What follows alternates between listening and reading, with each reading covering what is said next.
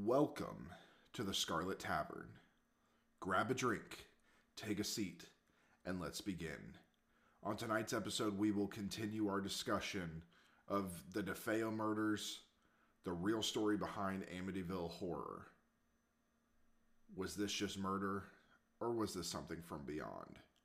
We will also discuss the Warrens and their hand in the Amityville Horror series. This is Scarlet Tavern.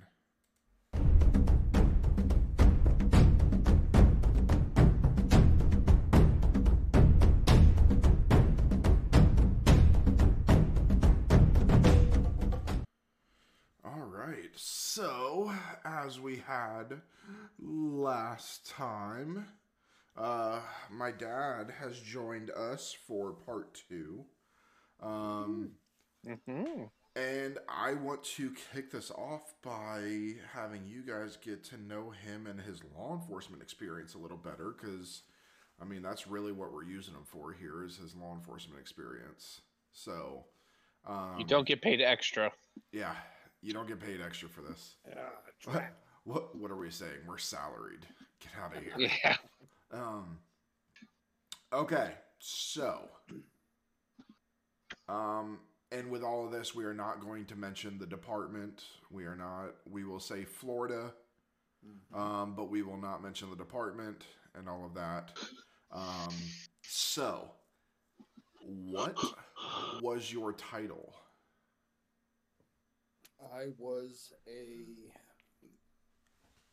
road deputy / field training officer. Okay. What was your job like?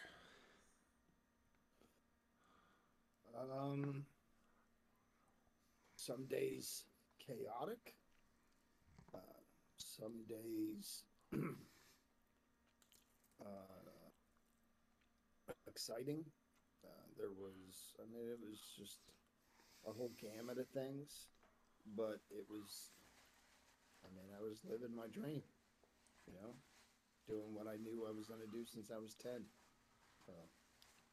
What was the most rewarding part of being in law enforcement? The most rewarding part, it sounds so cliche. Getting the bad guy off the streets. Yeah. I want to go out there and I want to save the world and I want to make a difference. And the reality is every rookie goes in with that attitude. I'm going to be the super cop and I'm going to save the world and all that kind of stuff. But it was, for me, the most rewarding was legitimately helping those true victims, because there were, let's face it, there were some that would make up BS just because they were mad at so-and-so or whatever. But it was, when you found that legit victim that, whether it be fraud or theft or whatever, being able to take it to full conviction, that was pretty cool. Well, so you say every cop goes in there wanting to save the world, and I think the three of us can agree that that's the thought. And if you think about it, every time you go to a call and you help somebody, you are saving that person's world. Yeah. Yeah. So, I would agree with that. Looking at it from a different point of view, you are saving the world. Each individual day, for each individual person that you help, you are saving their world. Yeah. And I think early on, like I said, you have this grandiose idea, and Caleb, like you said, it's it becomes individualized. So I was fortunate that I had some great FTOs, some great partners, great mentors throughout the sheriff's office. Shout out Terry if you listen to this. Yep, Terry. I'll have to tell her to give listen to this one. Who's Terry? His old partner, the longest partner he had. started out as my dispatcher, and to give you, the listener, an idea of the um, synchronicity that she and I had. As a dispatcher, we ran two channels as a department. You would do your normal calls on one channel, you would do all your warrant searches and all that kind of stuff on your second channel. So when I would go out to a call and I would respond and I would make contact, I would say that I was Y Yankee, which means I'm okay. I'm switching to channel 2. She used to be the channel 2 dispatcher. The minute I would check on channel 2, she's rattling off all of the information that I would have asked for. And we had that connection, and that transferred over to when she came onto the road, and she and I, we were never apart. If she had a call, I was there. If I had a call, she was there. We knew what each other was going to do, that kind of thing. So, having partners like that, having mentors like Raphael, who's not around anymore. Unfortunately. Yeah, unfortunately. You learn, I was able to learn to narrow that thinking down and not be so generalized and go, okay, how can I make a positive difference in this person's life? And my dad worked in the hood for his entire career. Same area for almost 20 years. Yep. Do you ever regret anything about taking your job? Ever regret becoming a police officer? No.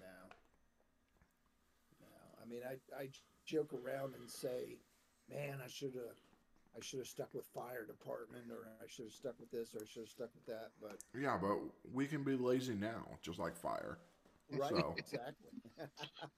I couldn't be fire. I could never be a fire department because I just don't have a love of golf like every other firefighter I've ever met. Who, my entire time, my first base in Portugal, it seemed like every firefighter, when I was just driving on set, working Saturdays when nothing was happening, I just see the fire department would just be out practicing their golf swing.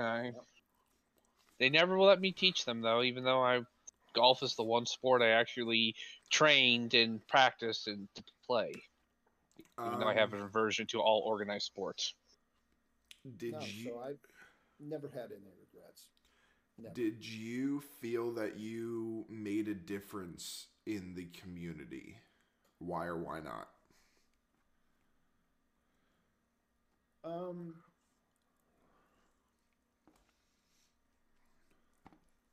That's kind of a double-sided coin. Yes, I felt like I made a difference most days because you would get that feedback from different people in that neighborhood or in that part of the community that appreciated what you were doing and that kind of thing. But, those that know, your work in the hood, your work in the drug section, there's no win in it, man. There's not. So that's the other side of that coin. You go out and you make these arrests, and you're not even finished with your paperwork, and you look up and there's the guy walking down the street. So, but for the most part, yeah, I think I did. Why did you decide to make law enforcement your career?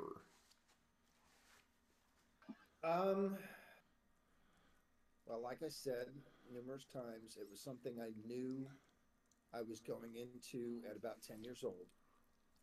My father started out in law enforcement in the Air Force before he transitioned into being a loadmaster.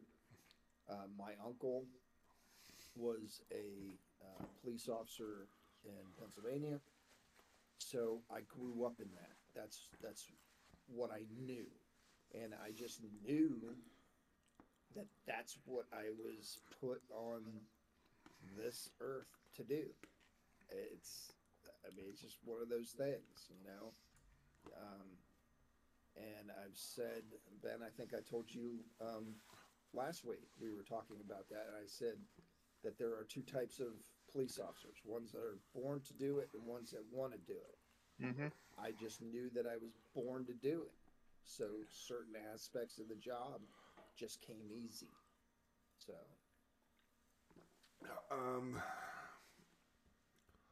how long were you with law enforcement? I was just shy of 20 years. So, Two different departments, one in the jail, one in on the road. correct. What was your main goal as a deputy? This says police officer, but you were a deputy sheriff. Correct. Sheriff's deputy. My main goal, go home at the end of the night. That was my main goal. You were little, you know, so every call that I went to, that was in the back of my mind. You know, I've got this little guy at the house. By the time I got on the road, you were 4, 3-ish. So every traffic stop, every hot call, every, person with a gun, whatever it was, you're dealing with that situation because you have to deal with it.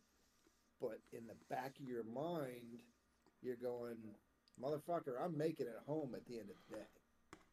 I don't care what's going to happen. I'm going home to see that little guy.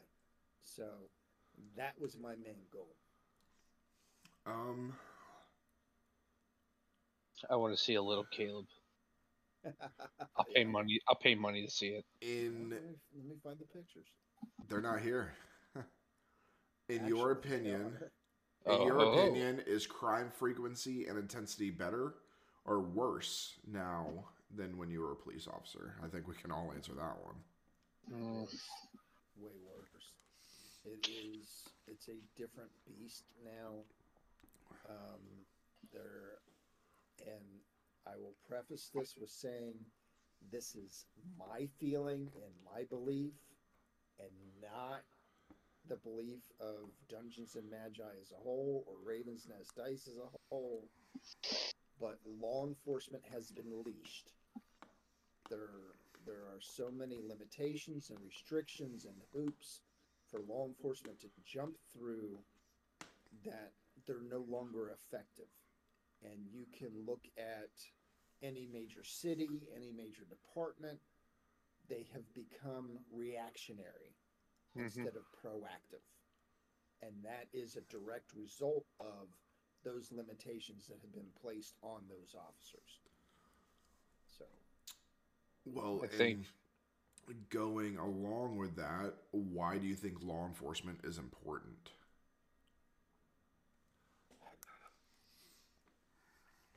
Because without law enforcement, you have two results. You either have chaos because there's nobody to rein things in, or you have a militarized country. Because somebody has to try and maintain order somehow.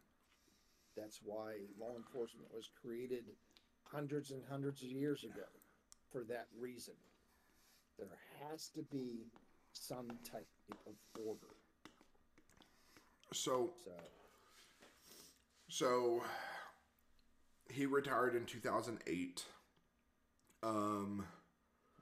I left law enforcement. Ben, when did you leave law enforcement? Oh. What year did you discharge?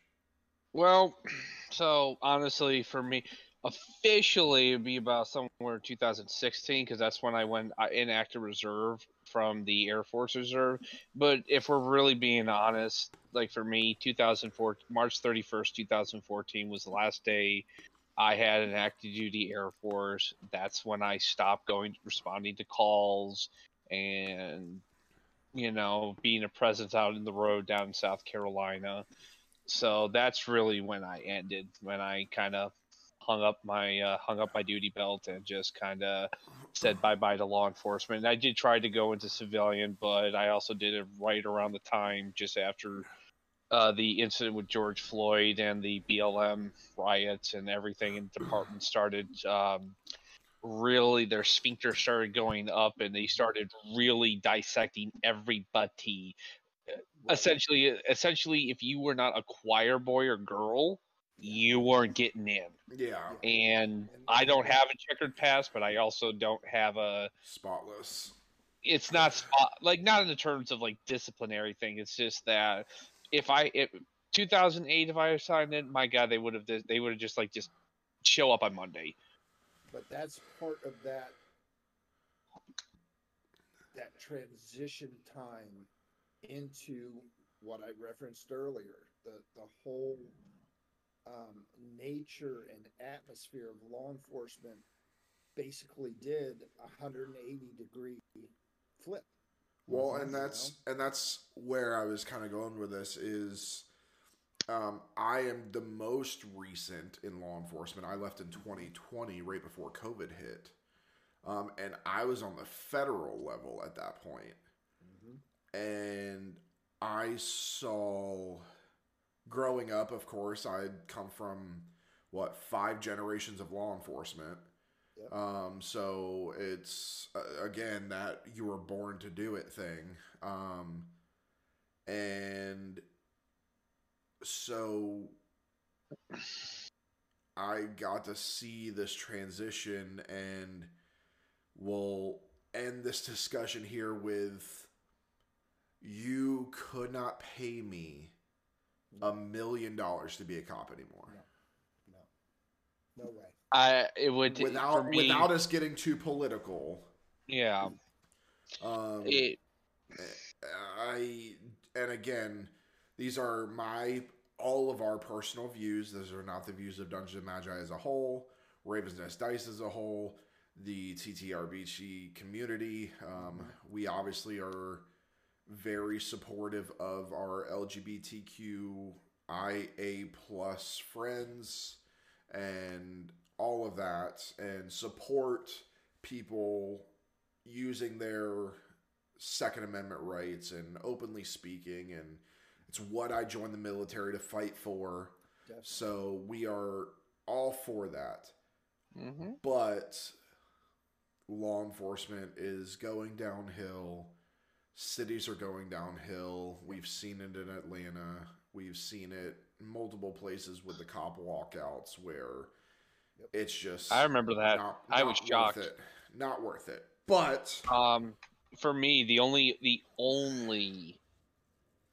only department I would even consider joining, that's because I really believe in their mission, and they have a very storied legacy and tradition. I would be Border Patrol as the only department right now.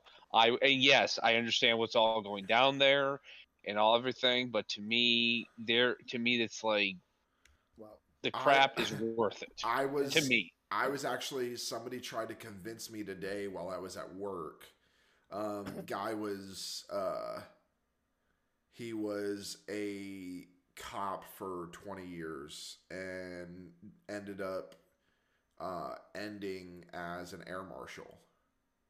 And he told me today, he goes, go into air marshal. They are hiring like crazy. You don't have to do shit except fly on a fucking plane. And he goes, now, if you don't like flying on planes, I said, sir, I jumped out of airplanes. He goes, oh, yeah.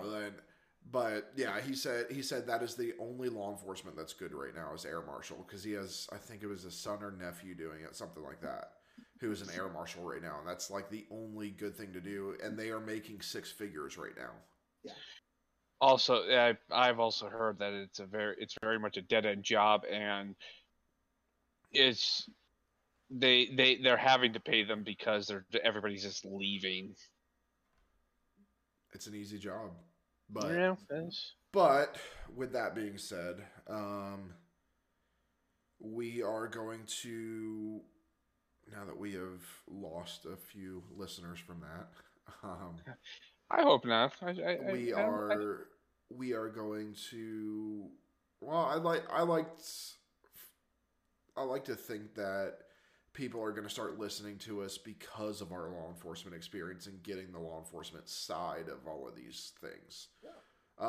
So with this, Ben, let's go ahead and continue into the other half of the haunting, as well as digging into the glorious Ed and Lorraine Warren. Yes, those guys. May they rest in peace. They are actually now both dead. No, they don't need to rest in peace. Yeah. I hope they are haunted in their graves. I don't think ghosts can be haunted. For Ed and Lorraine Warren, I think they would make an exception. So to recap, the story of the Amityville Horror, as is widely known, begins with in 1974 with the murders of the DeFeo family in Amityville, Long Island, New York. Ronnie DeFeo Jr. would, at 3:00 in the morning, kill his family with a 3.36 caliber Marlin lever action shotgun. One bullet for each of his siblings, 2 for both of his parents. He then would rush over to a local bar, which was in walking distance of the home, Henry's Bar, and he would proclaim his parents were shot, and they would go over there, and they would soon discover the full extent of it. Ronnie DeFeo was kept in police custody for the night for questioning, mostly because he had indicated that his family was murdered by a member of the Italian mafia. As they would very quickly discover, there was very much a lot of inconsistencies with the story. Biggest one being that the person that he named, Louis, what was his name again, Caleb? I can't pronounce it. Finelli? It was... Second. Can't ever pronounce that. Where is it? It was Louis Fellini. Fellini, that's it. Sorry, Louis Fellini. Biggest consistency was Louis Fellini was actually in Florida being tailed by the FBI as part of an ongoing investigation into the Italian mafia out of New York City. I think that's a pretty good alibi. Was very good alibi. On top of that, Ronnie DeFeo Jr. had also started inquiring, not even less than 24 hours after the death of his family, how he could go about cashing in the life insurance policy for his family. Seeing as how he just concerned. Yeah. Yeah. And one of the things that he had eventually admitted in, saying that once he started it, he couldn't stop, and it happened so fast. And then he had finally said, "Oh, I took a bath, I got redressed." He even told them where he discarded everything, his bloodstained clothes, the Marlin rifle, and cartridges, and then just went to work. Now, as we said, important backstory was this has been corroborated on certain levels, but the DeFeo family was not a happy family. This was a family that Ronnie DeFeo Sr. was, and to an extent his wife Louise was very abusive toward the children, especially Ronnie Jr., since he was the oldest. This led to him developing a severe heroin and alcohol addiction in order to cope with the years of traumatic abuse, and emotional and physical. Again, it's important to note a lot of this is coming from Ronnie Jr. Not to say he's lying. I mean, I was beat as a child, but I never... Oh my God. Yeah, it's never going to let him go, Aaron. But wow. I never developed a drug habit. Wow. No, you just developed a D&D. Why he was beaten as a child. I was a perfect kid. I'm already calling bullshit on that. Choking on the chicken. It's not the first time. Don't you know you go blind if you do that? Yeah, right. So it is noted to that. So coupled with that, and the fact that this was done at 3:00 in the morning, it's easy to say, and Ronnie DeFeo's story consistently changed over there during trial, after incarceration, which he did confess to the police. He was sentenced to 6 years, or not 6 years, 6 consecutive life sentences. And he wasn't even good enough to make it through one. Yeah. Died at 69 years old. He actually in 2021. All up until the day he died, all appeals and attempts at parole, humanitarian release were all denied. He would at one point he did try to say essentially the devil made me do it. There was some kind of demonic possession, but like many of his other stories, this was disregarded and just ignored. I don't think we'll ever really know why. I mean, we know we can make a case of why he killed his parents. Why did he kill his siblings? I think obviously he killed his parents because they were abusive. He had finally had enough and killed them. I think we see it a lot with rage killings like this. I think that, to be honest, I don't think he originally intended to kill his siblings. I think what happened is he drugged his siblings to keep them asleep while he killed his parents so that they didn't have to witness it. And then that rage just took over so much, and it was, well, Dawn, who's 18, why is she not defended me? I'm the one that's abused the most. They got good treatment. Boom, kill her. Allison, she's 13. She never got abused as much as I did. She's the better kid. Boom. Same thing. Mark, John, just it was this just downhill spiral of, I'm the only one that had to suffer. Why did they not have to suffer? So now they're going to suffer by me killing them. And over the course of years, many people have brought forth theories as to it. Again, also to note, every attempt that some of these theorists tried to actually talk to the source, he was very tight-lipped about it. After a while, he just stopped. When it became very clear, I think the appeals were very half-hearted attempts. One theory was that it was a murder-suicide pact with him and his sister Dawn, who was 18.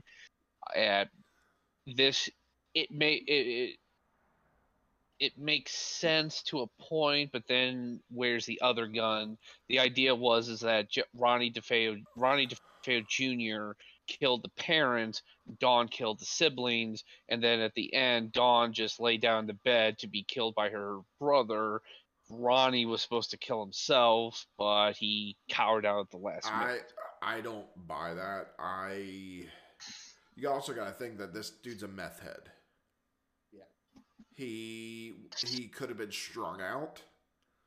It could have been on a bender, and that also plays a part, especially if you mix meth and alcohol along with being angry at his parents.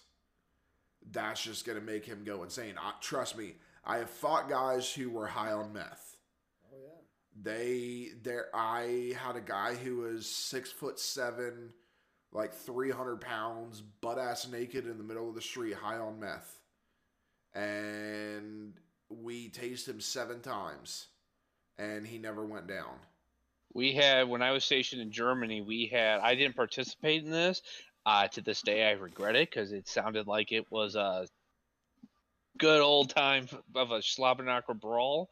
A homeless Vietnam veteran had actually somehow saved enough money to take a Space A trip to Germany and get himself about a month's worth of like a room in the hotel, but he just stayed there until we we were notified we had to kick him out. It took 6 of us. Took 6 of the members of my flight to take him down. We eventually had to get Vietnam flashbacks. They according to what I was hearing on the radio and what I heard, it started off as 2 patrols saying, "Come on, get out." He wouldn't go. He started barricading himself. More patrols came in and got to about 6 people. Busted the door. He just came barreling out, started fighting through the hallway. K9 had to be brought in, and once he saw the dog, he was like, "I give up." So yeah, a lot of fuel and rage can make people do crazy things. I also don't really believe that theory as well, simply because where's the other gun? Exactly.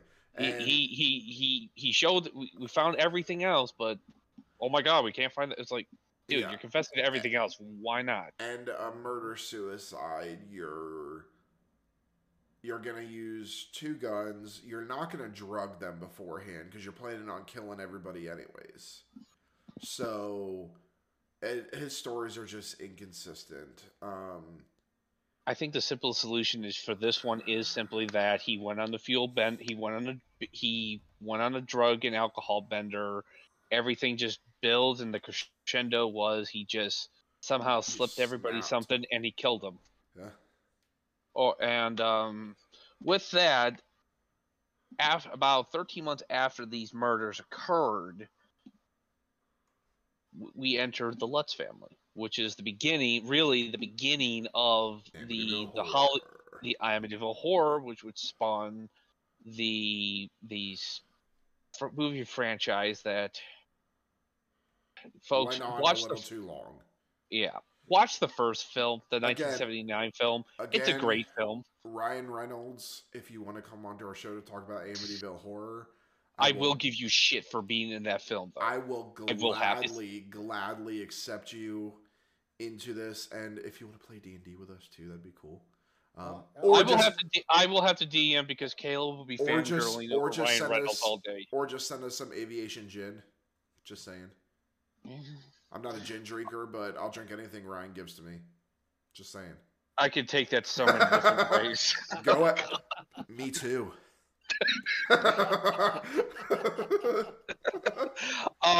It is Ryan Reynolds. I mean, come on. Every man has a man crush on Ryan Reynolds. I mean, I guess it wouldn't be considered gay if it's Ryan Reynolds. Exactly. So back on the topic. So 13 months after the murders, once the case is cleared, Ronnie DeFeo Jr. has gone to prison. The Lutzes move into 112 Ocean Avenue, the address of it. I can say that it's listed on Wikipedia, so it's not. I'm not doxing anybody. I would always remember that address, 112 Ocean Avenue.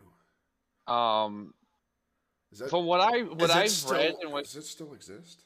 Oh, it still exists. The house exists. It's been completely renovated, so most people, actually, from what I hear, people who've gone there thinking they're going to see the big menacing front facade of the house with the glaring lights on the thing glaring down at you. That's all gone. The house, I'm told, back in the early 2000s, was bought by a new owner. It was done. I guess he had stupid amount of money. He just completely not really redid it. It's still, if you look at it, the guy that bought it after that, his name was David D'Antonio.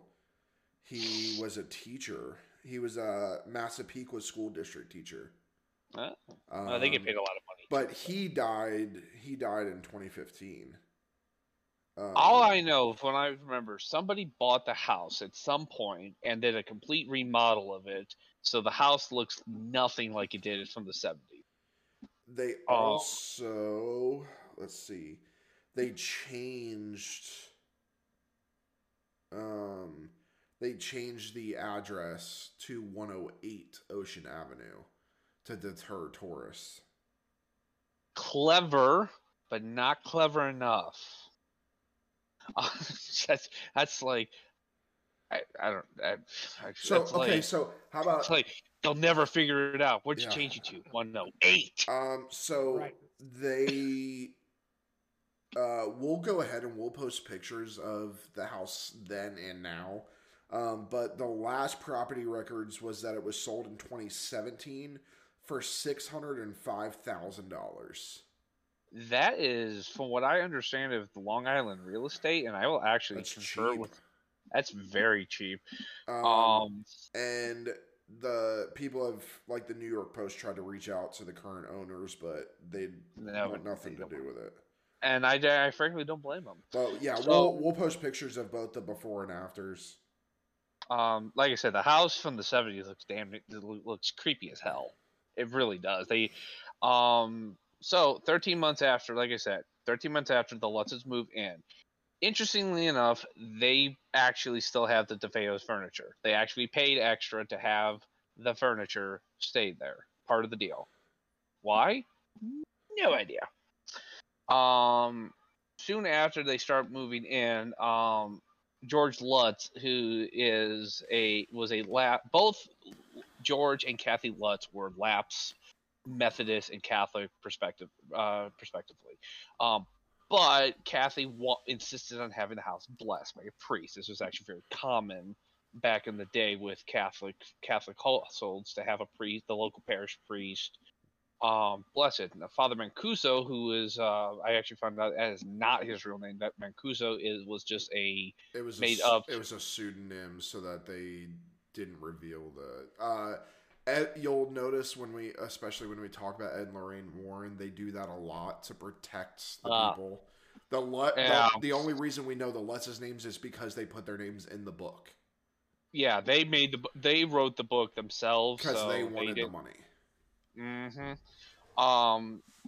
So Father Mancuso would go to the house and he would start blessing the various rooms. And as he got to the second floor room, which he didn't know this, but at the time it would later find out this was Mark and the two youngest boys' room.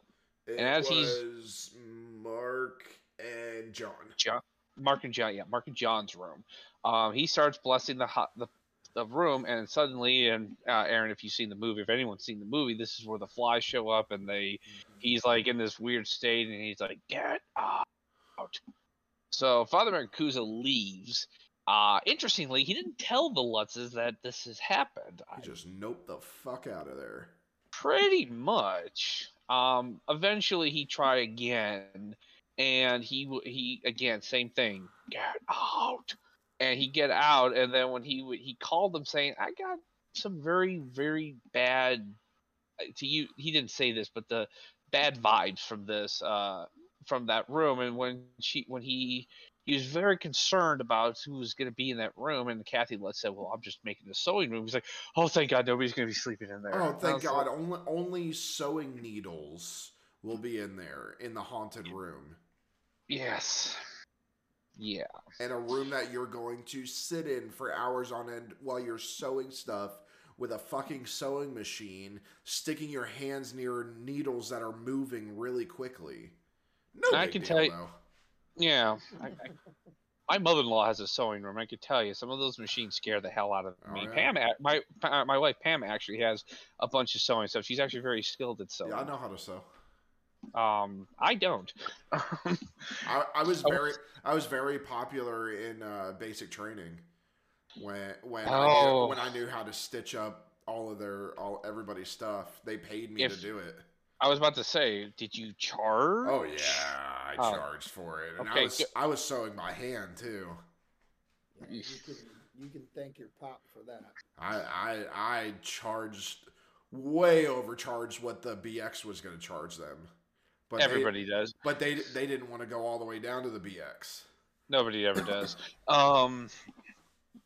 So after the second incident of the blessing, this is when the paranormal activity, even different by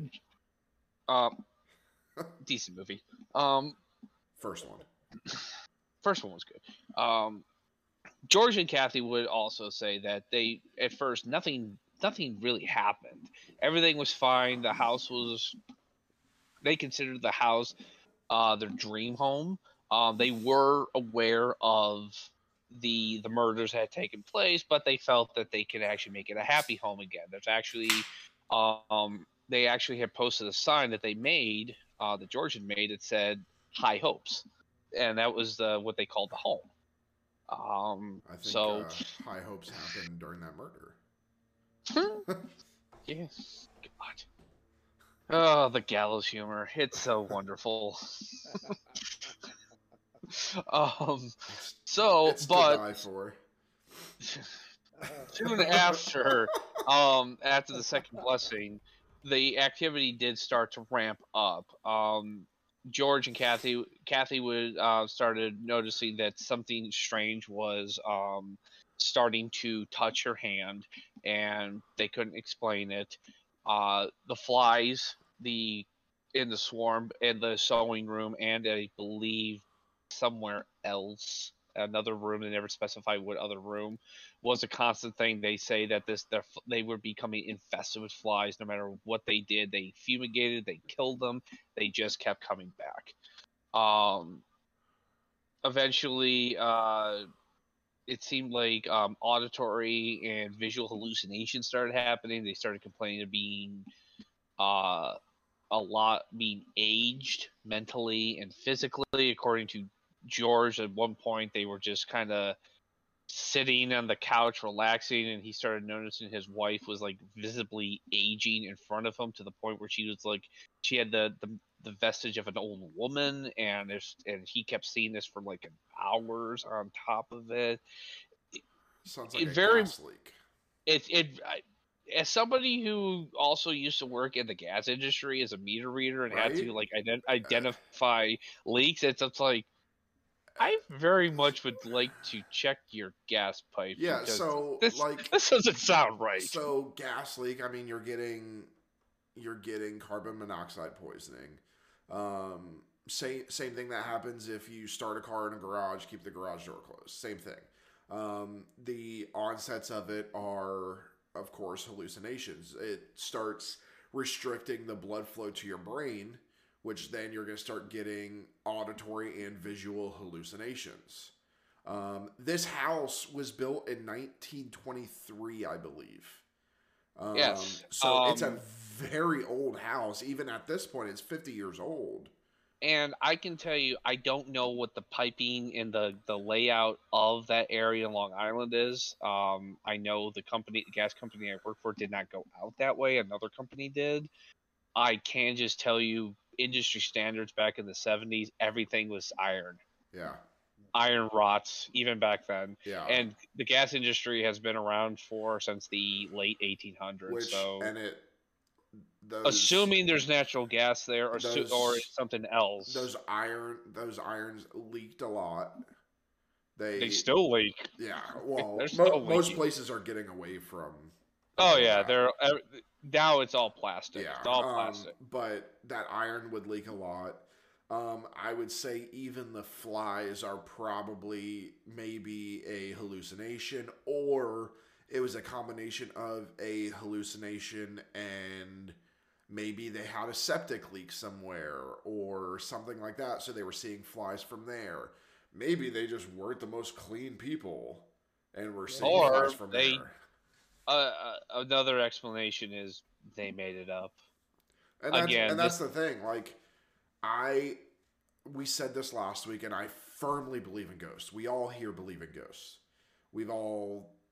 I believe everybody here has seen them at some point. I've had experiences and feelings. I've never seen a physical manifestation, but I've had encounters that I definitely can't explain. And so that, putting that out there, we're not discrediting that this house isn't haunted. It very well could be. It's an old house. Killings happen there. I don't believe a single fucking word that these people have said. I think they were broke. They bought a house for $80,000. It was a steal. They obviously were hurting for money because they wanted all of the furniture still in there. Now, this house was, I believe, a 5-bedroom, 4-bathroom house. It had a boathouse right on the river. and like it was This prime was not real a estate. suburban. This was not a suburban development. Now it is. Yeah. Now it is an actual development build-up thing. But at the time, if anybody's actually seen the movie, you see they have the boathouse. They have a tree. Which the boathouse is actually torn down now, but yeah, this was not.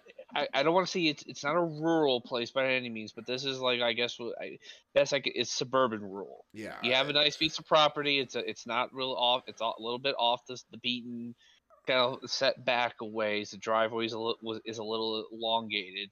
Now this is where also some people who defend the Lutzes came in. The Lutzes had, while yes they did buy this at a steal, by the time they left, they hadn't actually made a mortgage payment, and what we would find out, according to one of the lawyers, I believe one of the Lutz's lawyers, and by one of the Lutz's children, who's now an adult, would say that it was a hoax. A lot of what happened, what came into the book, was born out of a very late night brainstorming session from quite a few bottles of wine. Oh yeah. This to me, and the fact now, one of the things that is an argument against the money thing is how much money they actually made from this book. So, does sound like, by all accounts, from an outsider point of view, they just made this up to sell a book to get a movie right, which actually did happen. But I think by Judge George Lutz's account, by his own, like interview and testimony, after the lawyer's fees and everything like that, he only ever saw like just under $300,000. The 1979 Amityville horror film would go on to gross $86 million. So either George, which it's still a possibility, but either George Lutz is a really bad businessman and doesn't know how to get his copyright and royalties down, or this maybe there is something to this. Well, now, I firmly believe Ronnie DeFeo did not murder his family because the devil made him do it. He was not possessed. That is the one thing that, I mean, unless we call heroin and drug and alcohol addiction and severe abuse a demon, then yes, he's a demon. It's demonic possession. I think what we would later find out, again, as the years progress, the Lutz's claims have gotten more crazy. Daniel Lutz, one of the sons of the Lutz family, when he as an adult, he said he wasn't allowed to tell his side of the story because he was a 9-year-old kid. He would say that at one point, him and his brother, I think either his brother or his sister, were in a bed. One of the last incidents they said that was too frightening to talk about. It's very interesting. In the movie, we see them. Aaron, you've seen the movie, right? Mm-hmm. So you remember the scene where they're leaving, the night they leave, and they're running out of the house in their pajamas. They just grab the dog, grab the dog, and they just got in the car and drove away, and they never left. Mm-hmm. All of that is just speculation. The Lutzes never said what in the book. They never said what happened. They just said, "Oh, we had to leave. Everything got so bad. What happened? Oh, it was too frightening. We can't talk about it." Mm-hmm. Interesting. Also, side note: when the Lutzes sent the movers to pack their stuff up, because the movie and the books make a big deal about how they left all their worldly possessions, just ran from the house and never returned. What they don't tell you is that they send a bunch of other people in there. Hey, can you go get our stuff? We're too scared to go back into our home. The movers went in and got their stuff, and nothing happened. No activity. Daniel Lutz would also speak about one of his experiences in there. He would see what was called a demon pig, and this is not like a giant demon boar, which actually would be pretty cool if you saw that. I'm not gonna lie. As scary as that is, I think a demon boar would be kind of cool to see. No, he described this as like a cartoon Porky Pig type demon, like a cartoon looking, except he said the teeth of a wolf. Sounds like my ex-wife.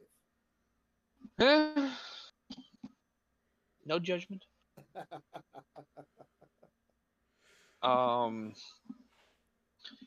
But one again, and now after they've left, one of the Lutzes started opening their home up to investigations.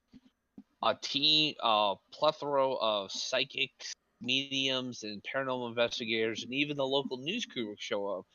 Enter the Warrens. This is when the Warrens, yeah, dun, dun, dun. This is actually the one of the cases that would actually make the Warrens a bit of a household name.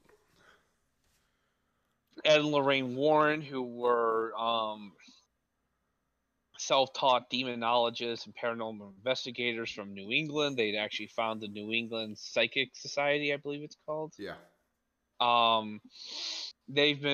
For years they've written books, articles, given ticketed events and paid lecture tours, speaking on their investigations into paranormal.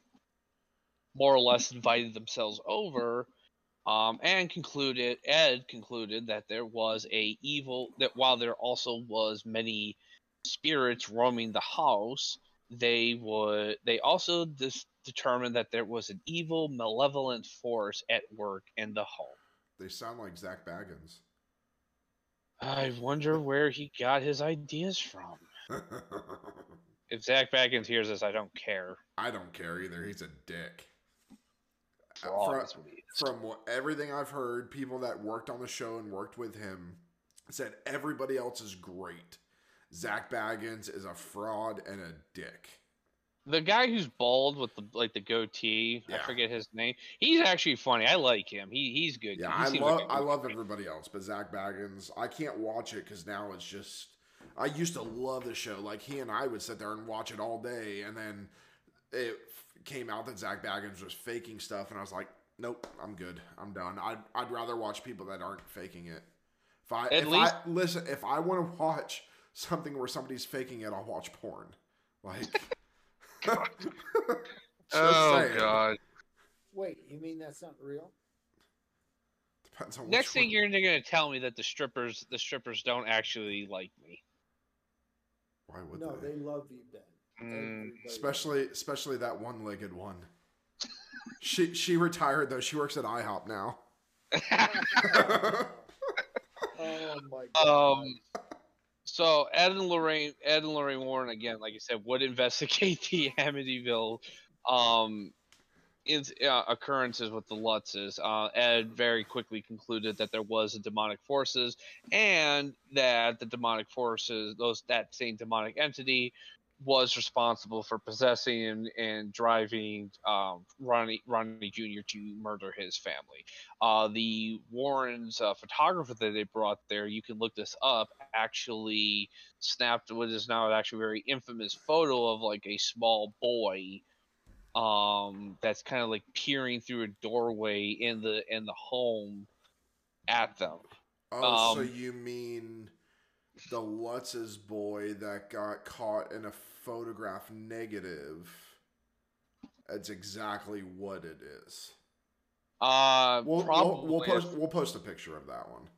Yeah, I've seen it, and it's exactly what it looks like. It looks like it was a negative from them taking a picture of the Lutz's child and saying, oh, because negatives, especially back then, negatives had that really transparent look to it. And plus, it does look creepy as hell. Yeah, and that's like his eyes are glowing. And that's how a lot of it was faked. A lot of it was faked by using transparents, by using negatives. Yeah, many hardcore believers in the Warrens and in paranormal have said that this is possibly the ghost of John DeFeo, the youngest child. In fairness, I mean, kind of looks like him, but then again, like you said, it's a negative. It's not the clearest picture. I guess all little kids kind of look alike in this instance, but I I don't believe, like I said, I don't believe if that place is haunted. I mean, I'm sure maybe now it's haunted because 6 people were murdered there. But Well, I plus then you also have like that whole tulpa thing. For those that don't know what a tulpa is, do you know what a tulpa is, Ben? I actually do not. It So, sounds like something from Supernatural, though. well, it's something from lore. Yes, it is. It is touched on in Supernatural, but a tulpa is something that comes to life when people think about it. So, like, people believe that the Mothman and Indrid Cold are both tulpas because the story. What was that really creepy girl with the big smile and the big eyes that went around like it was on like YouTube for kids and all of that? You know what I'm talking about? Yeah, it was supposed to be a promo for Smile, the movie. So that was people said that was a tulpa, that this thing never actually existed. One person posted about it, and then more people believed it, and more people believed it. And the thing with the tulpa is the more you believe, it brings it to life. It feeds on those beliefs. Well, then we're all screwed because you know how many people believe in Slender Man? I was just going to say, same thing. Oh, well, and that's Slender Man is believed to be a tulpa. Yeah. I hate Slender Man mostly because I know the origins of Slender Man, and it's just like, please just let it end. We will definitely touch on tulpas because they are very interesting. I'll let you deal with that.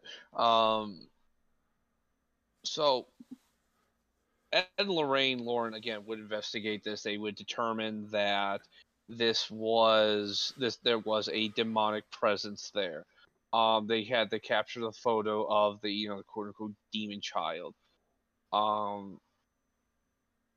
Interesting enough, nobody else found any evidence of this. The news crew, the TV news crew that was there, brought their cameras and equipment and anything, never experienced everything. Subsequent owners from before the Lutzes, and that's not included the DeFeos, who were still alive at the time, never encountered any incidents. Many claims by the Lutzes of things that happened have been refuted. One of the claims that the property of 112 Ocean Avenue, I'm sorry, 108 Ocean Avenue, that area was used by the Native Americans that were native to Long Island and Manhattan. Native American burial ground. That is the go-to for all hauntings. When you want to make up a haunting, it's because it was on a native burial ground. So you're telling me that little boy was a little Native American child? I highly doubt it. Oh no, absolutely not. No, the case. What the Lutzes claimed was that the native tribe, again, burial ground. This is an area where Native Americans, the local tribe, would drop off their dead, their very infirm and elderly and mentally ill to die. This is obviously not true. The local reservation of the Native Americans who lived in the areas obviously said, no, we didn't do that. There's no evidence that this was a consecrated ground of any kind. Basically, like you said, stop blaming us for your hauntings. One of the other claims was that there were cloven hooves in the snow around the Lutz's house. Never mind that the meteorological reports show that there was never any snow there during their time there. More or less, my opinion on this situation is this was a made up incident. This was somebody, the Lutzes, a lawyer friend, all were sitting around one night drinking, maybe smoking the weed. They did that back then. And they all got their idea, hey, how can we make some extra cash? Hey, I know. Didn't some guy kill his family here? Yeah, I know. I still got his stuff. Write a scary story. Get it sold. Everyone's making horror films. And it just grew out of this. Now, obviously, there's some very ethical legal, ethical concerns here. You know, a lawyer advising their clients to make up a story to sell, sell and make money off of. Yeah. Well, anybody who's a lawyer out there, just leave that to the literary agents. They're literally paid to make up lies. And of course, the Warrens showing up and kind of a quote that would really follow them throughout their whole careers. Ed and Lorraine Warren never found a house that they didn't say was haunted, despite all evidence to the contrary. I would say the biggest takeaway from this is, and this is a serious note, Ronnie DeFeo, I do believe, was abused. Possibly his siblings were abused very severely. Say something if you find this area. I don't know. Obviously, I don't know the whole intimate story of Ronnie DeFeo, of what happened, but I'm sure there were signs of severe abuse. His drug and alcohol habits were not a secret. This was not a dirty secret that was hidden under the rug. People who do these self-medicating measures do it as a cry for help. If you maybe if somebody had seen this and said something, maybe Ronnie DeFeo Jr. I speculate because, again, we won't know the true motive of why Ronnie DeFeo killed his family. I suspect that even Ronnie DeFeo Jr. didn't even really know. Not really. It probably had been so buried deep and twisted by his addiction and his inner demons that I'm sure he didn't even really know why he was doing it, other than he just needed to do it. Maybe if somebody had caught this early on, Ronnie DeFeo, I mean, he might be, depending on why he died, he might actually be dead already, but still, he would not have spent his best years in prison. His siblings would probably still be alive today. Oh no. If you see abuse, say something. Yeah. Stop tragedies like this. Stop tragedies like this from happening. And going on to that, and we may do an entire episode where we share cop stories and stuff like that, because they're fun to do. It's fun to sit around with cops and share some stories. All of us have funny stories, but in that whole thing with abuse, and then you deal with mental health as well. We are major advocates of mental health. All of us have suffered with some type of mental health issues, PTSD, depression, things like that. Especially coming from military and law enforcement, you deal with that a lot. And of course, that's not negating anybody else who wasn't in military and law enforcement that does deal with that.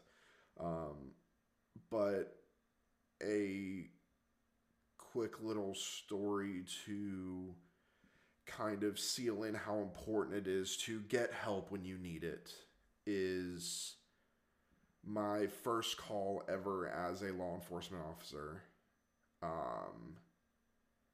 I was working on base and got a call of a shots fired. We roll up, my partner and I roll up to the house. Wife is outside covered in blood, curled over. We check her, she's not hurt. Husband is in the doorway holding a shotgun. We have him at gunpoint, tell him to put it down. Finally get him compliant, handcuff him. We make our way to clear the house as is protocol, and lights were out, so we're making our way. And of course, you don't want to turn the lights on when you're trying to clear a house, because that's telling everybody where you are. And we take a step into a room, and my boots stick to the ground. and I turn the light on, look down, and there is blood everywhere. I look around, and I see a little girl's room. And I look on the bed and find their 6-year-old daughter. The father had just gotten back from a deployment, was dealing with serious mental health issues. We are told, as men especially, that we always have to be okay, that we're not allowed to feel anything, that we are not allowed to hurt and be scared and do all of that stuff. That's not the case anymore. Yeah. This man found himself back in Afghanistan, had a flashback. His daughter ran at him while he had a flashback, and he shot and killed her, and popped out of the flashback afterwards and had no idea what to do. All because he did not get help when it was needed. I say all of that to kind of seal it in everybody's brains to get help. One of the things with law enforcement is if you see something, say something. Yep.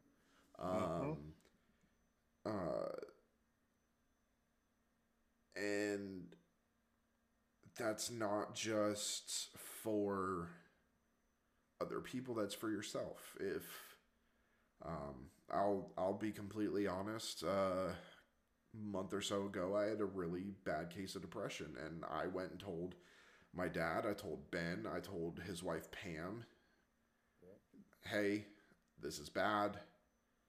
I need you guys to check in on me every single day. And they did. They made sure I was okay every single day. So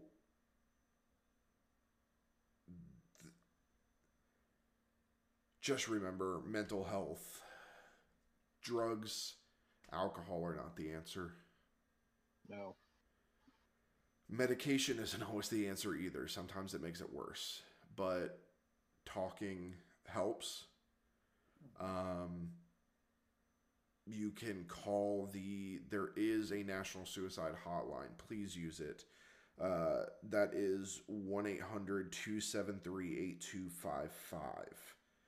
You can also even text somebody, which is really cool. A lot of people get anxiety over the phone. You can now text somebody. If you text, send a text to 838-255. It'll connect with actually a VA responder. And please reach out, get help. If you feel that you can't talk to them, our inboxes are always open. Always. Reach out to us. We will talk to you. We will help you. We've all been there. If we haven't been in your situation, I'm sure somebody else in Dungeons and Magi have. We have a broad range of characters in our business that have dealt with a lot of things. So please, please, please get help if you need it. Don't end up like the DeFeos. Yeah. But you are not alone. Yes. But with that being said, we want to thank everybody for joining us. Next 2 episodes are going to be alien abductions. Not saying it's aliens, but it's definitely aliens. That's going on the t-shirt, I swear to God. Oh, yeah. That's gonna be the intro. So yeah, we will be doing some alien abductions, some fun stuff. Whether people believe them or not, they're fun. And then we're probably going to do some hard-hitting stuff. So, I know we have Please stay tuned. We have a few 3-4 parters coming up. So, with that, we want to thank you for visiting the Scarlet Tavern. Remember to turn in your glasses, push in your seat, and always tip the bard. Have a good night, everybody. Night.